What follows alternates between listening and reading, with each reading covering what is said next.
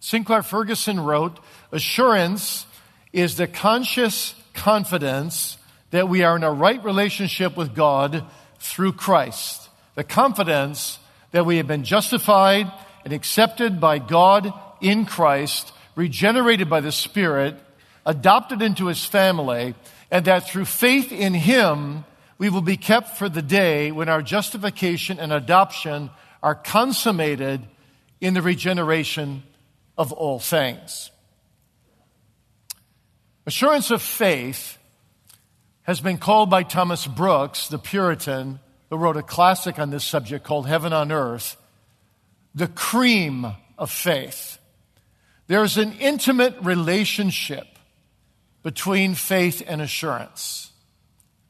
One Puritan put it this way: it's like an acorn compared to an oak tree. Is the entire oak tree embedded in the acorn? Obviously not. But is the seed of the oak tree in the acorn? Yes. So what does that mean?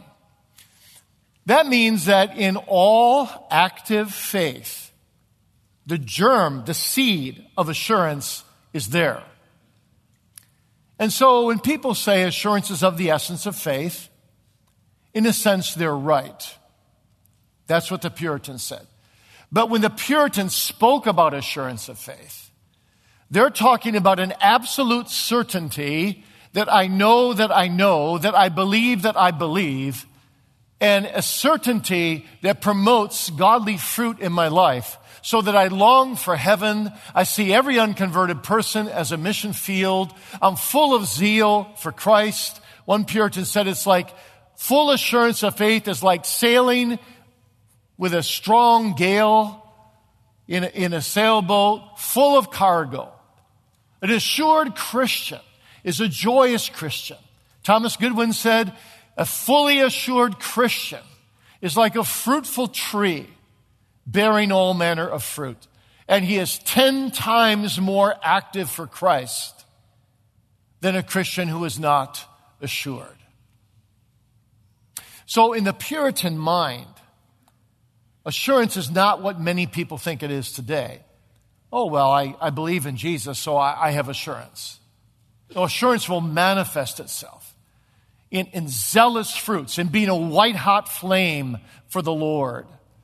A fully assured Christian is one who is overflowing with love for God and for His gospel salvation.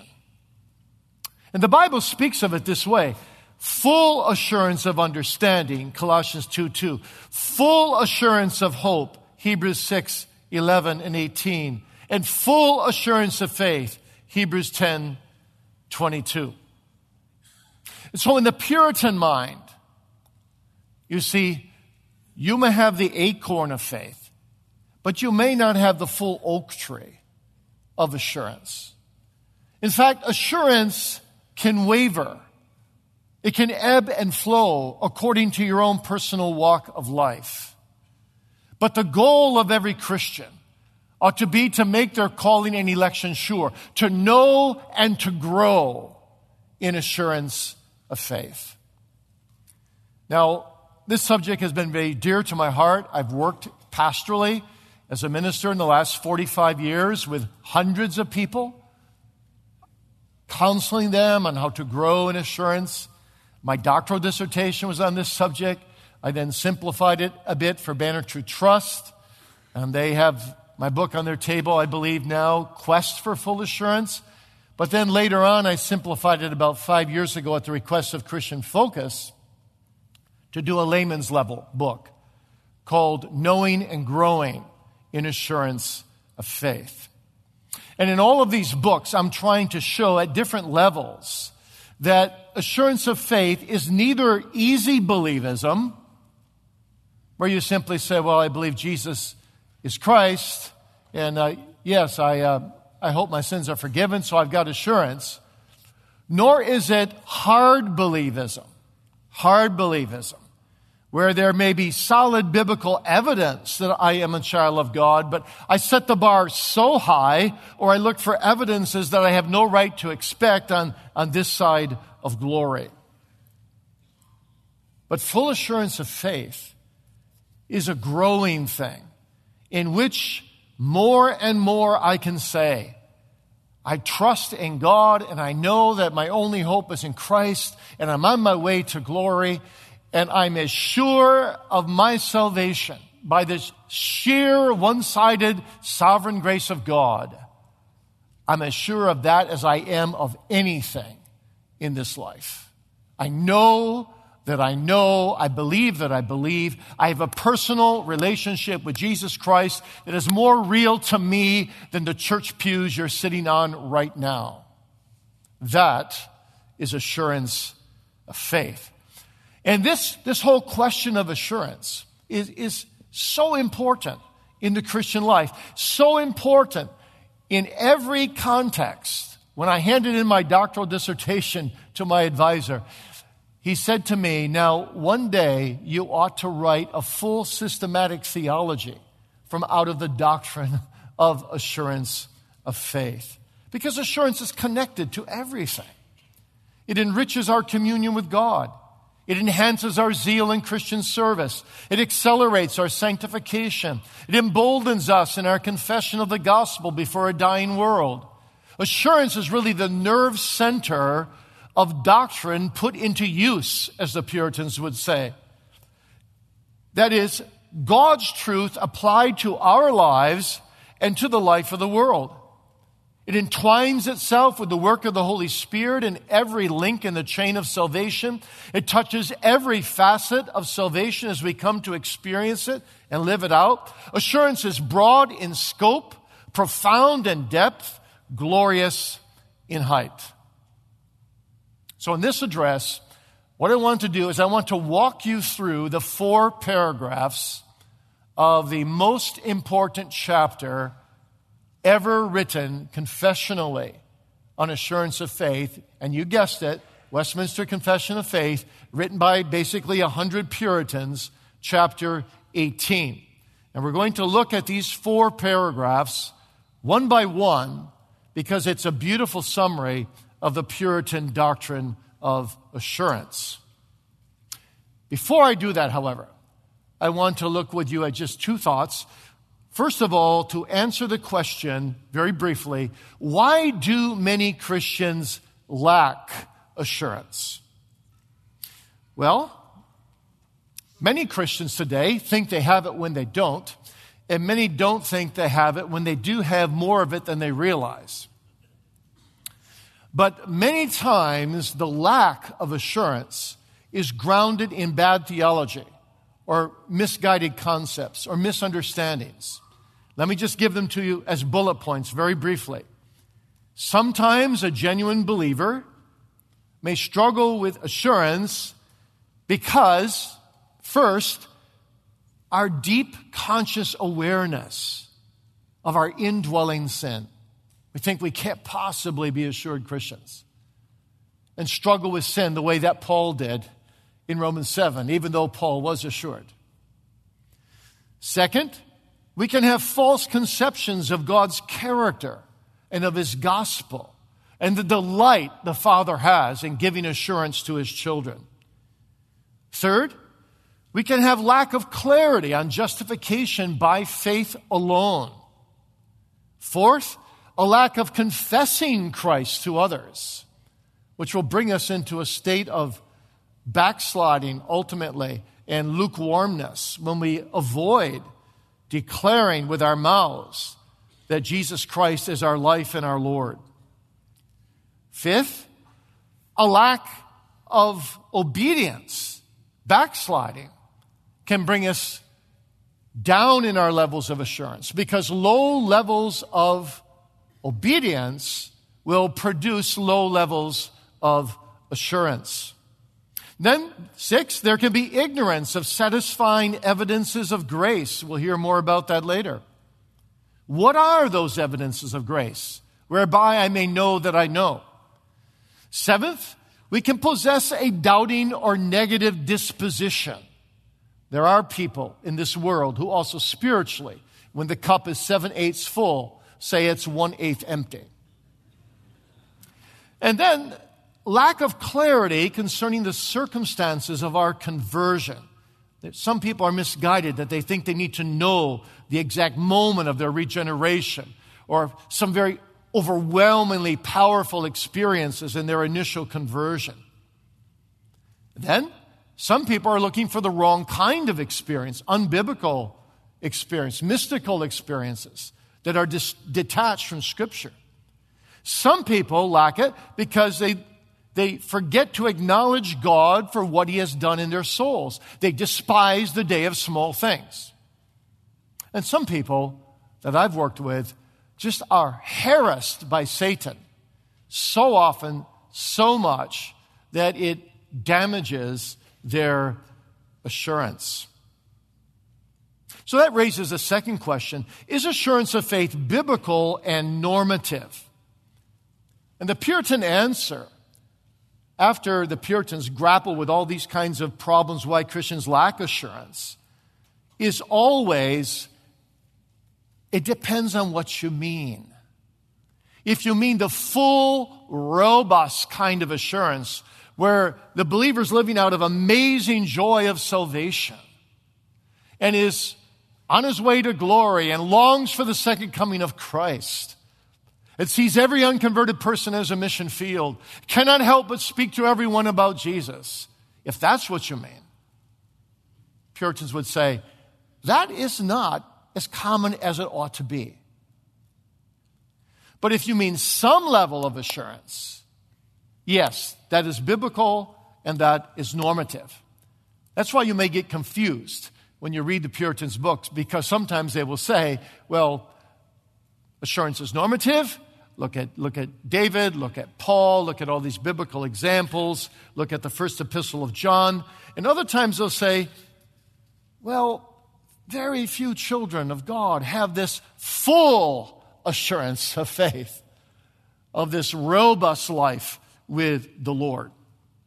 But in all cases, you see, the Puritans would say, whatever degree of assurance of faith you have, you want to grow it. You want to become a more robust, a more zealous Christian for the Lord Jesus Christ and have ever greater levels of assurance of faith. And that usually comes with time and experience and communion with the Lord. Let me give you a quick example. My wife and I just celebrated our 33rd wedding anniversary. Was I absolutely assured when I married her that she loved me and I loved her? Yes. Am I absolutely assured more now, 33 years later? Yes. Well, I was assured before. Well, it's like that with the Puritan mindset, you see. You can have assurance and yet have more assurance. Because God has such a good track record. You see, I know even more now that she loves me because after 33 years, I have thousands of examples. I've tasted it every day. I've felt it. I've been on the receiving end of her love over and over and over again. For me to deny her love would be ridiculous. I know I love her, and I know that she loves me with a greater dosage of assurance than I knew the day I married her. And so it is with us, ought to be with us anyway, if we're not backsliding. We ought to grow and grow and grow. So it's a parallel in a way with what's going to happen in heaven. Say you have a 20-ounce glass of water that's full, and then you have a 48-ounce glass of water that's full. Well, there's more water in this glass than in this glass, right? But they're both full. So you can have a degree of full assurance even, and yet that assurance can still expand in capacity. Like John Howe, the Puritan, said, in heaven, 'tis cumulative glory. The glory becomes greater and greater. So on earth, the assurance becomes greater and greater. The more I experience God's faithful track record to me. All right, let's jump into Westminster chapters 18.1 through 4, paragraphs 1 through 4. I'm going to try to have these shown there. I don't know if you can read it well. I'm going to read each paragraph, but hopefully you can read it somewhat behind me. Now, no group of theologians worked harder or were better at spelling out the biblical doctrine of assurance and faith than the 17th century Puritans. More than 20 of these 100 Puritans wrote treatises either on faith or assurance or both.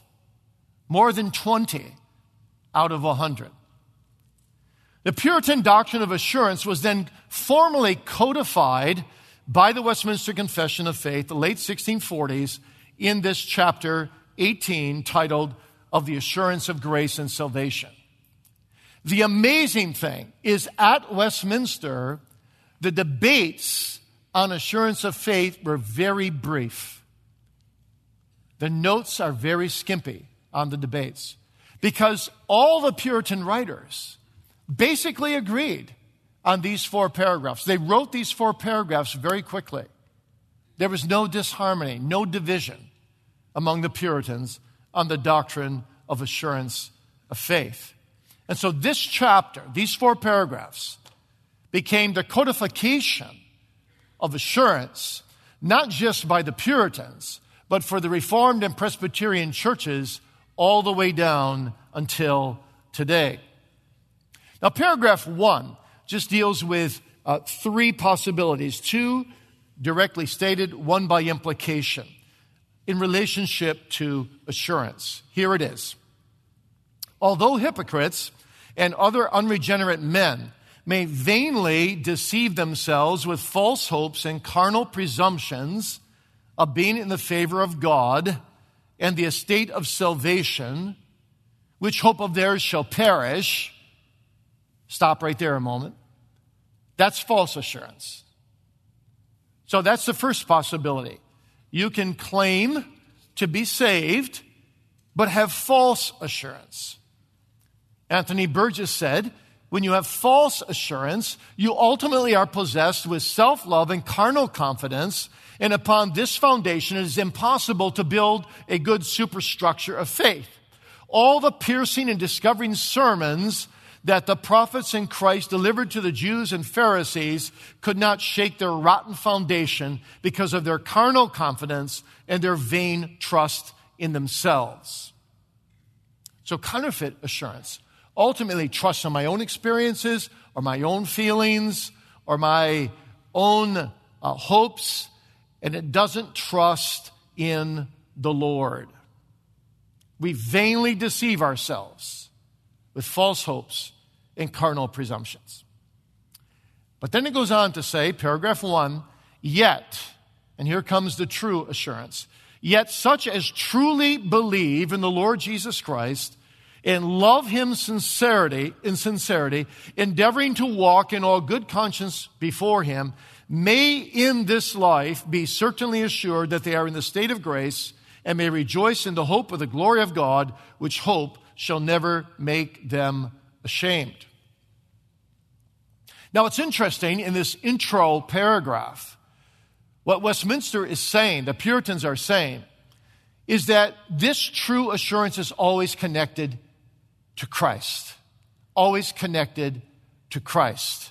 You see the expressions, truly believe in him, truly love him, and walk before him.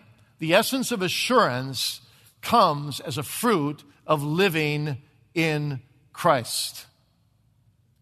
Now, the implication, however, is that we may have that assurance, but it's possible to be a believer and not possess that assurance. So that's the third possibility.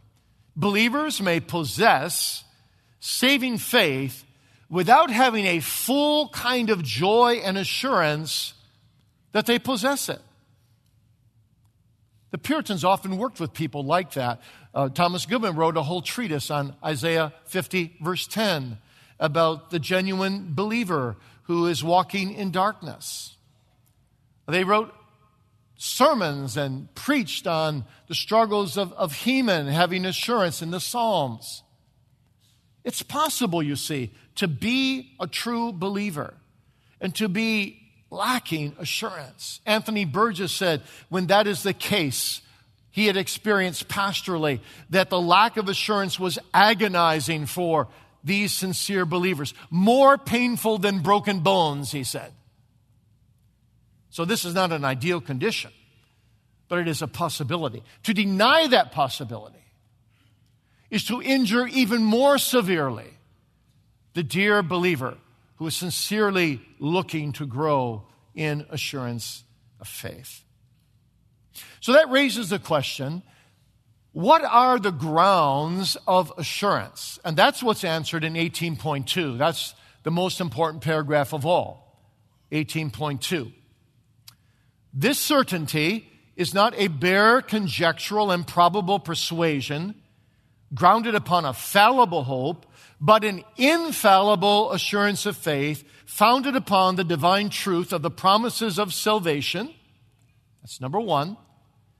The inward evidence of those graces unto which these promises are made, number two. And the testimony, number three, of the Spirit of adoption witnessing with our spirits that we are the children of God, which Spirit is the earnest of our inheritance, whereby we are sealed to the day of redemption.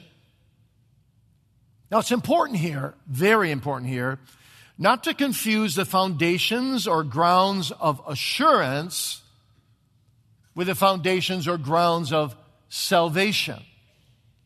John Murray put it this way, when we speak of the grounds of assurance, we are thinking of the ways in which a believer comes to entertain this assurance, not of the grounds on which his salvation rests.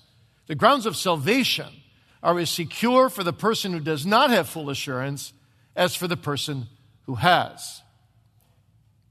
Now, what 18.2 is doing is it's laying down a primary ground of assurance, which is the promises of God in Jesus Christ. So that's a primary objective ground outside of us in Christ, the promises of God. And then two secondary subjective grounds that flow out of and resonate in the heart of the believer from out of the bosom of the promises of God. The first secondary ground, that's subjective, being assurance of the inward evidences of God's graces in my soul, in my life. And the second subjective secondary ground is the inward testimony of the Holy Spirit of adoption, witnessing with my spirit that I am the child of God, a child of God. So let's look at these three grounds. First is the divine promises in Christ. This is the primary ground for a believer's assurance. I like to compare it to, especially in the Dutch background, meat and potatoes, your basic course for the meal. This is what the believer lives out of day by day. When you wake up in the morning, if you're a fully assured Christian, you are resting on the promises of God in Jesus Christ our Lord. Thomas Brooks put it this way, the promises of God are a Christian's chiefest evidences for heaven. They are not only the food of faith, but the very life and soul of faith. They are a mine of rich treasures, a garden full of the choicest and sweetest flowers. In them are wrapped up all celestial contentments and delights. Anthony Burgess said, it is a more noble and excellent way to find assurance of faith by relying upon God's promises in Christ outside of us than it is to come to assurance by being assured of the evidences of grace within us. You see, because God's character is such that He cannot lie, His promises are always true, the emphasis of assurance must rest on God's promises in Christ. And now, that implies several things for our experience of assurance. First of all, we do not gain assurance by looking at ourselves or anything we have produced apart from God's promises. Even the other two subjective kinds rest on God's promises. We get assurance, first of all, by looking to God's faithfulness in Christ as he's revealed in the promises.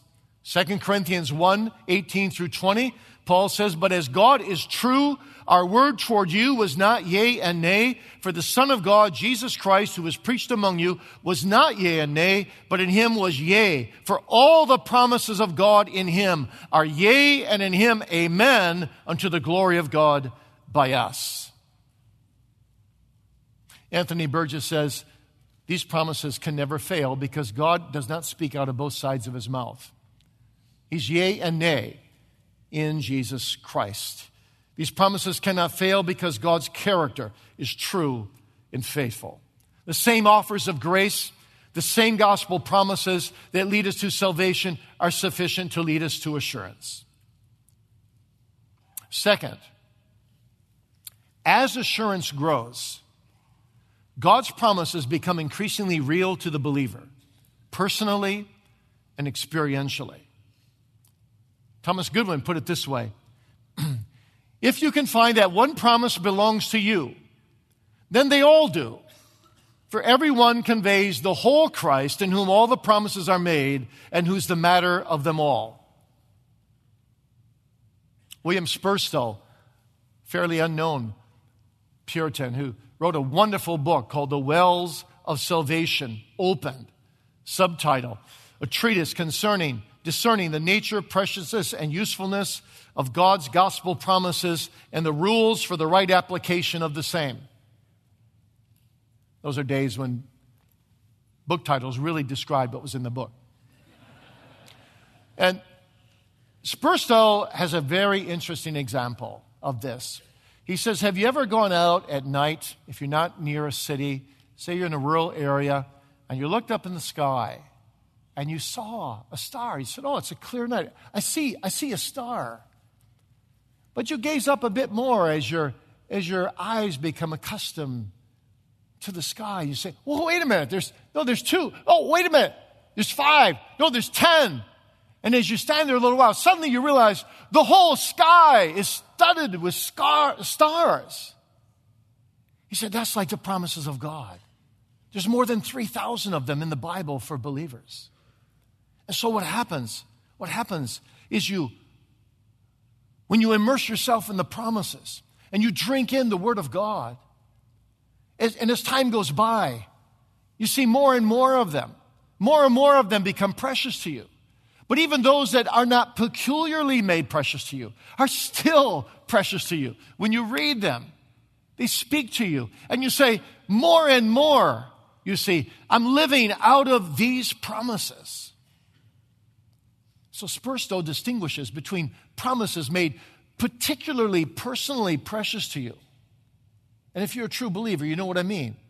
Certain promises mean a great deal to you. God has used them in your life. He's spoken powerfully to you through them in your life. But all the promises are yours, yea and amen, in Christ Jesus. All 3,000 belong to you. As the sky is studded with stars, so the Word of God is studded everywhere with the promises of God. And on these we rest. A third, the Christ-centeredness of personal assurance is accented in these promises. For Jesus Christ, said the Puritan Edward Reynolds, is the sum, the foundation, and the treasury of all the promises of God. And therefore, said Thomas Brooks, let your eye and your heart, first and foremost and last, be fixed upon Christ if you would have assurance, for then assurance will both bed and board with thee. You'll be able to rest. Bed and board means like going to sleep in your bed. You'll be able to rest your conscience in the bed of these promises. And finally, Anthony Burgess and several other Puritans make this important point. Those subjective phenomena may sometimes feel more real than faith in God's promises. Such experiences give less glory to God than divine promises apprehended directly by faith. And Burgess explains it this way. trusting in God and in Christ when we feel nothing but guilt and destruction in ourselves is the greatest honor we can give to God. Therefore, though living by signs and marks of grace may seem more comfortable to us, living by naked faith upon God brings greater honor to God. And so the believer needs to always be encouraged by the pastor, by his own conscience, to fly to the promises, to use the promises, to rest in the promises. John Bunyan pastorally works with this in such a powerful way, doesn't he? Even when Christian and hopeful go into giant despair, and they see skulls and they see dead bones laying about, and they think, oh, wow, we've come all this ways, and we're just about ready to enter the celestial city, and we're going to be destroyed after all. And there's locks and bolts and bars and gates in the way, and they can't get out, and giant despair is mocking with them. And they try to rest at night, and they can't sleep, and they're restless. They're just like a soul who can find no assurance of faith. Everything, it's going to fare ill with me in the end. I'm going to hell in the end. I'm just a reprobate sinner. I'm unworthy of the mercies of God. I've sinned too much. My heart is too hard. And then Christian says, oh, hopeful, I forgot. I've got a key in my pocket. And hopeful says, well, what key is that? It's the promises of God. Why, brother, says hopeful, take it out of thy bosom and try it. So Christian takes it out of the bosom, goes to the first set of gates. Bing, they unlock and they walk through. Another set of gates and they walk through. Another set of gates, they walk through, and they're out free. Use the promises of God. That's what Bunyan is saying. Rest in the promises of God. Trust in the character of God. Spurgeon put it this way. He said, if you can claim one promise of God, you can claim them all. And he said what God delights to do is he delights to share his promises with believers, with his people. He said it's as if God took all the golden coins of his promises, think 3,000 now, and put them all in one large bag and tied up the bag. And then he brought them over to your feet and he laid the bag right at your feet, and he untied the bag and he poured them out at your feet, and he said, my child, my needy child, take what you will. Take what you will. God is free to give his promises.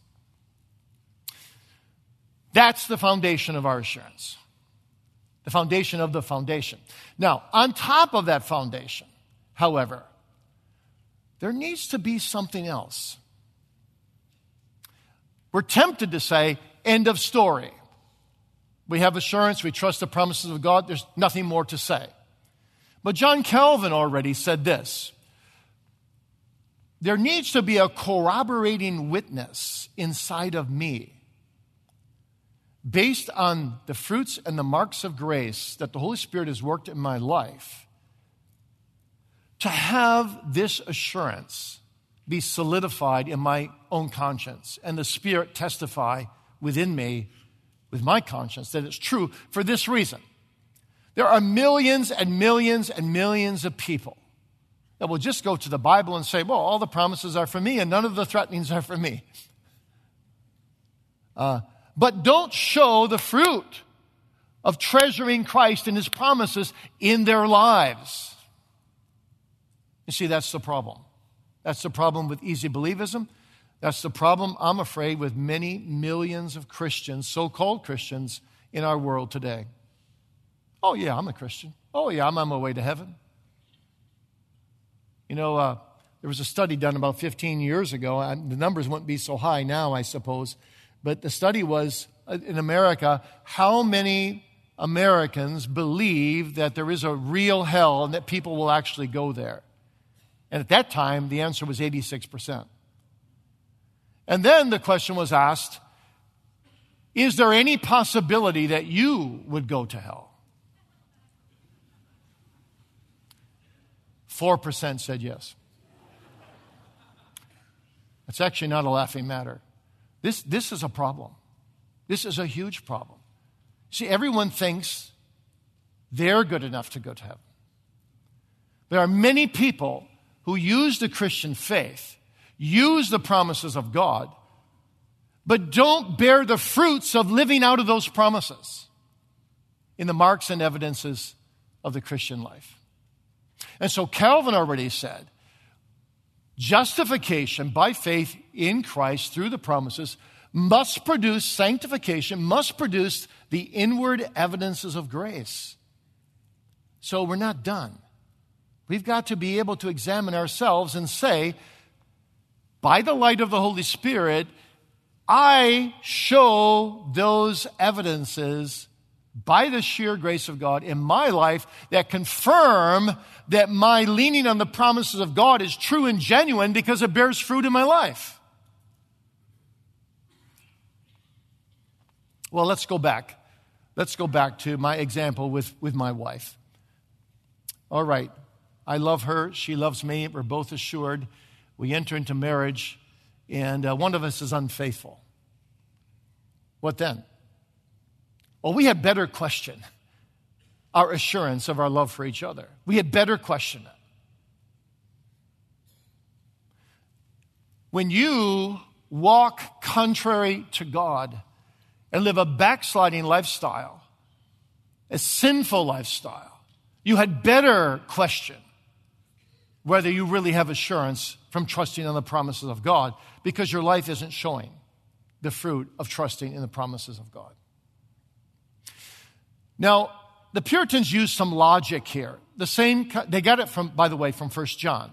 That's why I read those verses at the beginning. 11 times in 1 John, John says something like this: we know we've passed from death to life because we love the brethren, or because we keep the commandments of God. So 1 John is especially the book of assurance of faith that flows out of the inward evidences or fruits in the believer's life. But there are many other places. How did Jesus begin the Sermon on the Mount? With 8 evidences, inward evidences of the life of faith. The Beatitudes. What did Paul say in Galatians 5, 22 and 23? He gave 8 or 9 fruits of the Spirit. Every one of those fruits and the whole package of fruit is an inward evidence. What does Peter do in 2 Peter 1? Where he says, make your calling and election sure. Just prior to that, he gives you 7 or 8 more evidences. You add that up together, you've got about 30 fruits of grace, evidences of grace. And so Westminster says here that we not only get our assurance from the promises of God in Jesus Christ, but also from the inward evidences of grace unto which these promises are made. So how does that work? Well, the Puritans said it's like a reflex act of faith in what they called a syllogism. Now, they educated their students, even at an elementary school level, in syllogisms. We don't do that today, but we actually think syllogistically quite often, more than we realize. We just don't do it quite as consciously as they did it. But let me try to explain it as simple as I can. It's like you take your heart, your core being, and you set it outside of yourself on this piano, and you examine it. And you say, Holy Spirit of God, you get down on your knees and you pray, please give me discerning light to examine who I really am. What are the evidences of and the fruits of grace in my life, if there are any there? Now, here's the encouraging thing about the Puritans. If you could find one evidence of saving grace in your heart that the Scripture gives as an evidence by which you may know that you know and believe that you believe, you actually have all the rest, whether you can see them or not. Theodore Beza already said that. He said it's like a necklace around the neck of a woman. If you could if you could pull on one bead on that necklace and get it to move and have it resonate in your heart, that you have that mark of grace in your life, there'll be a tug on all the rest. And so, listen to Burgess as he explains this logic of assurance here. He says, first of all, there are the direct acts of the soul, whereby the soul immediately and directly responds to some object, like trusting in the promises of God. Second, there are reflex acts of the soul, by which the soul considers and observes what acts the soul itself does. It's as if the eye is turned inward to see itself. The Apostle John expresses this fully by saying, we do know that we know. So when we believe in God and in His promises, that is a direct act of the soul. But when we repent of sin because God is dishonored, that too is a direct act of the soul. But when we know that we do believe and we know that we do repent of our sin, that is a reflex act of the soul. So let's put it into practice. Here's how it goes. Major premise of the syllogism. Let me pick one example. A great mark of grace is Matthew 5:6. Blessed are they that do hunger and thirst after righteousness, for they shall be filled. So a major premise would be something like this. All those and only those who hunger and thirst after the righteousness of Jesus Christ are saved. Minor premise. After I get down on my knees, ask for the Holy Spirit to co-witness with me, to help me examine myself in uprightness and truth, I can declare that to you right now, in my life, I do hunger and thirst, and have since I was 15 years old, after the righteousness of Christ. I have no doubt about that. So, minor premise. By the grace of God, I do hunger and thirst. I cannot deny it. And the Spirit testifies with me that it's true. I do hunger and thirst after the righteousness of Christ. Conclusion, I am a child of God. So that's the syllogism of inward evidences built on the foundational ground of the promises of God. Now, what do you do? What do you do if you wake up tomorrow morning and you just feel ungodly and you had maybe some wrong, sinful thoughts, and you say, this morning I can't see that I hunger and thirst after the righteousness of Christ. I feel like nothing but a big fat sinner. Well, Anthony Burgess says, if you can't find any marks of grace in you on a particular occasion, you flee back to the promises of God and you seek to cling to those. And if you can't cling to those, you flee to other marks of grace and try yourself by those. Let me give you a quick example. We had a minister in our background who had a very, very strangely dark deathbed. He just lost all assurance of faith. It was really, really sad. And ministers came to him, talked to him. Nobody could assure him. Nobody could give him comfort. He said, I've brought the word of God for decades to others, and I'm going to die and go to hell. That's what he said. He just lost everything under the harassments of Satan. And finally, a minister came by, and he said, let me read you from the first epistle of John. We know that we have passed from death to life because we love to do the commandments of God. Oh, the minister said, no, that's not me. I've sinned against all the commandments over and over again, and I just feel so ungodly, so unconverted. Oh, he said, let me try another one. We know we've passed from death to life because we love the brethren. Can't you say you love the brethren? And the minister thought a moment, and he goes, oh, yes, I can't deny that. I do have a special love for the people of God. I've ministered to them all these years. They're very, very dear to me. You're a child of God, the minister said. So that's what John says. And his bands were broken. And suddenly he could see the Lord working in his heart and his life. And then all the rest fell in place and he could embrace it all and he died in peace. Now, that's an unusual story. But that's what Burgess is saying. That's what Burgess is saying. When you can't see one, you flee to another. And if you can pull on one, you see, all the rest are there because God does a complete work. Now, what about assurance from the Holy Spirit's witnessing testimony? That's the third part of 18.2. The testimony of the Holy Spirit of adoption, witnessing with our spirits that we are the children of God, which Spirit is the earnest of our inheritance, whereby we are sealed to the day of redemption. Now, this is worded very carefully. This is the most challenging one of the three. And there's a little vagueness here that maybe the divines left purposely, because there was actually two groups of Puritans here on the witness of the Spirit. Some of them, like Anthony Burgess, said that the Spirit's witnessing with our spirit is the same thing as the inward evidences.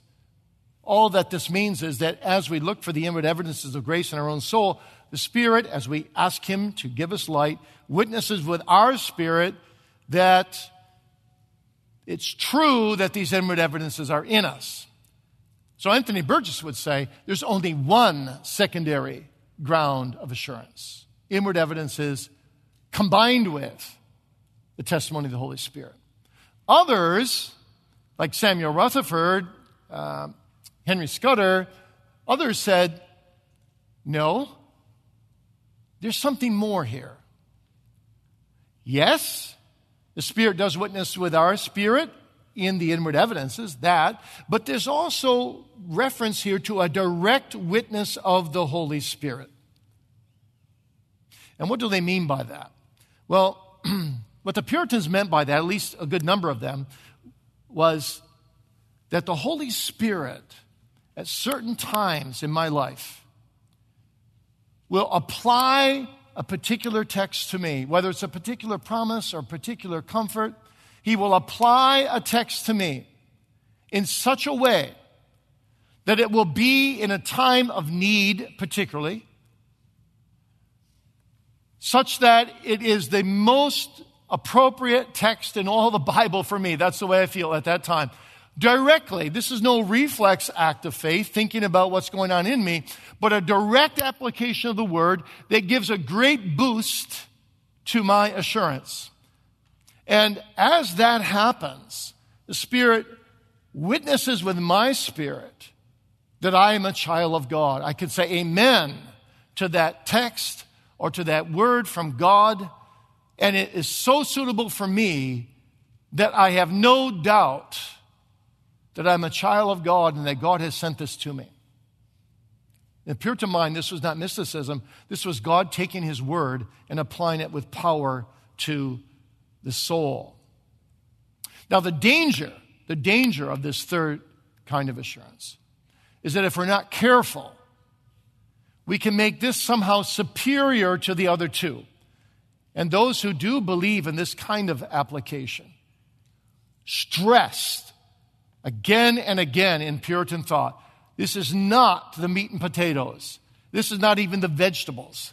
The vegetables of every meal would be the inward evidences. Every morning I wake up when my frame of mind is normal, I should be able to find assurance of faith, at least to some substantial degree, in the promises of God and in the inward evidences of my soul. The direct testimony of the Holy Spirit is something more unusual. It's not to be regarded as higher. You might think of it as a little bit dessert, a little cherry on the cake. That's okay. But don't make it superior to the other kinds, because you can then fall into antinomianism or some other kind of error in which you glorify that kind of experience and look more for that than for the inward evidences. And the inward evidences are the way you live from day to day, and that is the most important of all. So that's where the Puritans are at on how you receive assurance of faith. And they stressed that all three kinds of assurance I just mentioned are indispensably connected with the work of the Holy Spirit in the soul. And the more you have of each of them, the more robust and the more full your assurance is. And so they said, seek to make your calling and election sure. It means seek to have as much as you can of all three of these kinds of assurance. Now, without the application of the Spirit, the Puritans said this, without the application of the Spirit, the promises of God may lead to self-deceit and carnal presumption and fruitless lives. We've already seen that. Without the illumination of the Spirit, self-examination may tend to introspection, bondage, and legalism. And without the witness of the Spirit, that is divorced from the promises of God and from scriptural, the witness of the Spirit alone, divorced from the promises of God and from the scriptural inward evidences, can lead to unbiblical mysticism, antinomianism, and excessive emotionalism. You see how careful they are. You've got to bring together the promises of God all throughout the Bible, the inward evidences, think 1 John, and the testimony of the Holy Spirit, think Romans 8, 15, 16. All three kinds come together to grow the assurance in the believer by the grace of the Holy Spirit. Now, much more quickly now, the last two paragraphs. How do you cultivate that assurance? That's paragraph 3. Paragraph 3. There's 4 quick practical lessons to learn here. This infallible assurance doth not so belong to the essence of faith, but that a true believer may wait long and conflict with many difficulties before he be partaker of it. So that's saying something about the timing. It may take a while before a believer really grows into a large measure of assurance. God normally works it by degrees. Sometimes, when we're in great need, we get a big boost of it. Sometimes a young believer has more than an older believer. God is free and sovereign, but generally speaking, the longer we are in the way, the longer we're trusting the track record of God, the more assurance we will have. That's the timing of it. Yet, going back to 18.3, yet being enabled by the Spirit to know the things which are freely given him of God, he may without extraordinary revelation, that's in there against the Roman Catholics, in the right use of ordinary means, attain thereunto, attain to this assurance. So that's the second thing here. You use the ordinary means to grow your assurance. And the Puritans said basically these are 4 things. God's Word, obviously. The sacraments, obviously. They called it sacramental assurance, actually, because it was so common for God to grow assurance under the sacraments when we focus on Jesus. Prayer, obviously, God speaks to us through His Word. We speak back to God through prayer. So when there's a two-way communication, that grows assurance.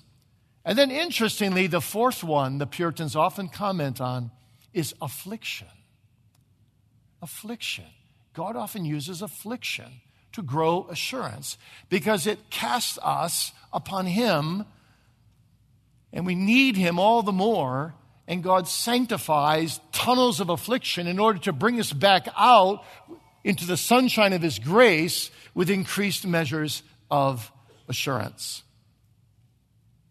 Back to 18.3. And therefore, it is the duty, so this is the third thought, the duty of everyone to give all diligence to make his calling and election sure. That's our duty. We owe it to God. John Bunyan said, God is pleased to give you His grace, and therefore go out and get more grace. Grow in the Lord Jesus Christ. So the Puritan stress on duty means this is never something designed just for exceptional saints, but large dosages of assurance, growing assurance is meant to be normative. But believers must use the ordinary means. And then 4th, the last part of 18.3, to make his calling and election sure, that thereby, and here come the fruits of assurance, his heart may be enlarged in peace and joy in the Holy Ghost, in love and thankfulness to God, and in strength and cheerfulness in the duties of obedience, the proper fruits of this assurance. So far is it from inclining men to looseness. You see, that was Roman Catholicism. If you teach this assurance and you make it normative for believers, then men will live loosely. They say, oh, well, I'm saved anyway, doesn't matter. No. The Puritans say there will be these fruits. This is how you know that you have assurance. When you have it, your heart will be enlarged. You will have peace and joy in the Holy Ghost. You will be filled with more love and thankfulness to God. You'll have strength and cheerfulness in the duties of obedience. These are the proper fruits of assurance. So these are the very marks of grace by which you test yourself. All right, finally, is it possible to lose assurance? 18.4, absolutely. How? Well, 18.4, the last paragraph, talks about how to lose it and how to get it back. True believers, 18.4 now, may have the assurance of their salvation in diverse ways, different ways, shaken, diminished, and intermittent, as by negligence in preserving of it, by falling into some special sin, which wounds the conscience and grieves the spirit. Stop right there.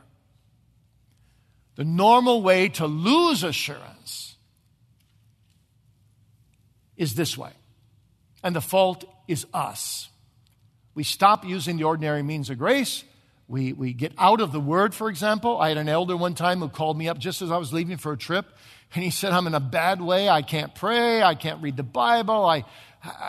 I'm full of darkness. Can you come and see me? And I said, well, I can't. I'm leaving. But I'll come back in 3 days. The next 3 days, you spend a half an hour each day alone with God, 10 minutes reading the Bible, 10 minutes, what the Puritans called the halfway house between reading and prayer, meditation, and then 10 minutes in prayer. Read, meditate, pray. Read, meditate, pray. Read, meditate, pray for half an hour. He said, Pastor, I can't do it. It will be an abomination to the Lord. I said, it'll be a double abomination if you don't do it. Because God uses His ordinary means. 3 days later, I came back, walked into my study. There was a note on my chair, no need to visit so-and-so because all is well with his soul. We just got back into the Word and meditating and praying. So, what Westminster is saying to us, we walk in the ordinary means, and God will use that to stir up these graces so that we don't lose our assurance, but grow in our assurance. How can a Christian expect to grow in assurance when he spends more time watching ball games than he does in the Word of God? It doesn't make any sense. Now, but what if you do lose it? What if you are walking in low levels of obedience and you lose your high levels of assurance? Well, the Holy Spirit won't abandon you completely. You see, He will revive it in due time, Westminster says. And He will restore you. He's almighty. He loves to keep His children from not only from utter despair, but He will revive them the same way it was obtained the first time. And so believers should review their lives, confess their backsliding, humbly cast themselves afresh upon their covenant-keeping God and His gracious promises in Christ, and continue to engage in fresh acts of ongoing conversion through faith and repentance. You've got to take the key back out of your pocket and use it again. You come back to God the same way you came to Him the first time, through repentance and faith based on the promises. But then there's one more thing here. Notice what 18.4 goes on to say. By some sudden or vehement temptation, by God's withdrawing the light of His countenance and suffering even such as fear Him to walk in darkness and have no light. What in the world does that mean?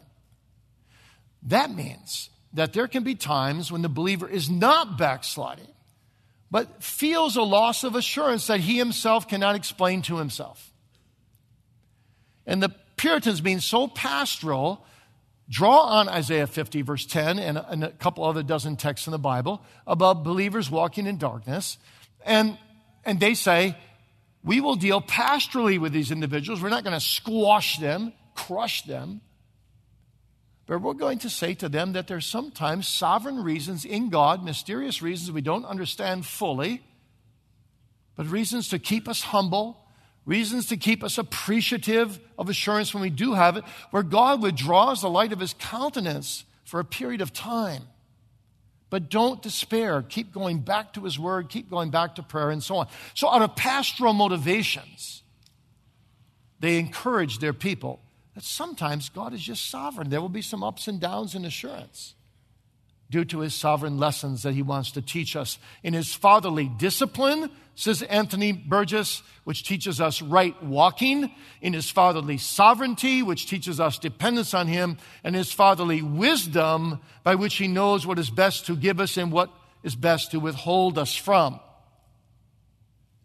And William Gnault says, by these fatherly sovereign dispensations of God sometimes withdrawing himself to some degree, not totally, a Christian learns how to comfort others who are in spiritual sorrow, learns to be a more humble Christian, and learns to trust even in a withdrawing God, to the glory of God. Well, this assurance will be revived in due time. A perfect example of this is John Bunyan, Pilgrim's Progress. I go back to that. You remember when Christian lost the burden off his back, rolled into the empty sepulchre. He had justification by faith alone. He had the forgiveness of sins. And he received a scroll. What was that scroll? It was his tangible proof that he had assurance of faith. And he goes on with that scroll. He knows in whom he's believed. And what happens? He comes into a little arbor and he falls asleep. He becomes careless, is Bunyan's way of saying it. Not that we don't need any sleep. Don't make that parallel. He's sleeping spiritually. He's wandering from the Lord. When he wakes up, he goes on his journey, and suddenly he realizes, oh no, I don't have the scroll.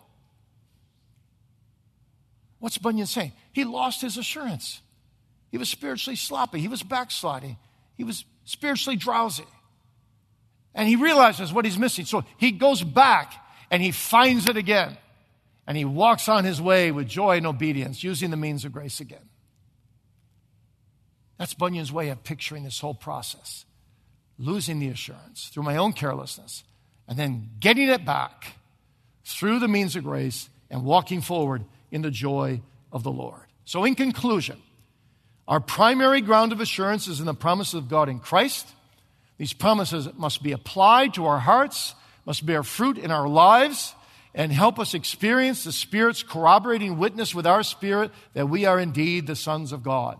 So at the end of the day, faith will ultimately triumph in every believer because it comes from the triune God and it rests on his word.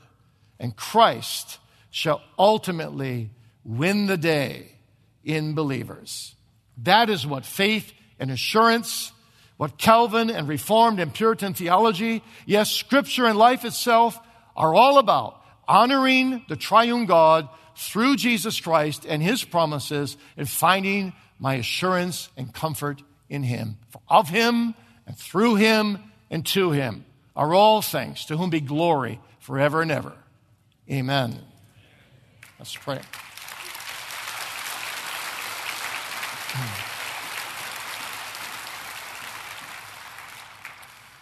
Lord God, we ask thy benediction upon this address as well and the further addresses of the conference yet to come. We thank thee for the wisdom given to the Puritans as physicians of souls in dealing with this intimate and personal doctrine of full personal assurance of faith, of grace, and of salvation. Grant that we too may grow in this doctrine all our lives. We pray in Jesus' name. Amen.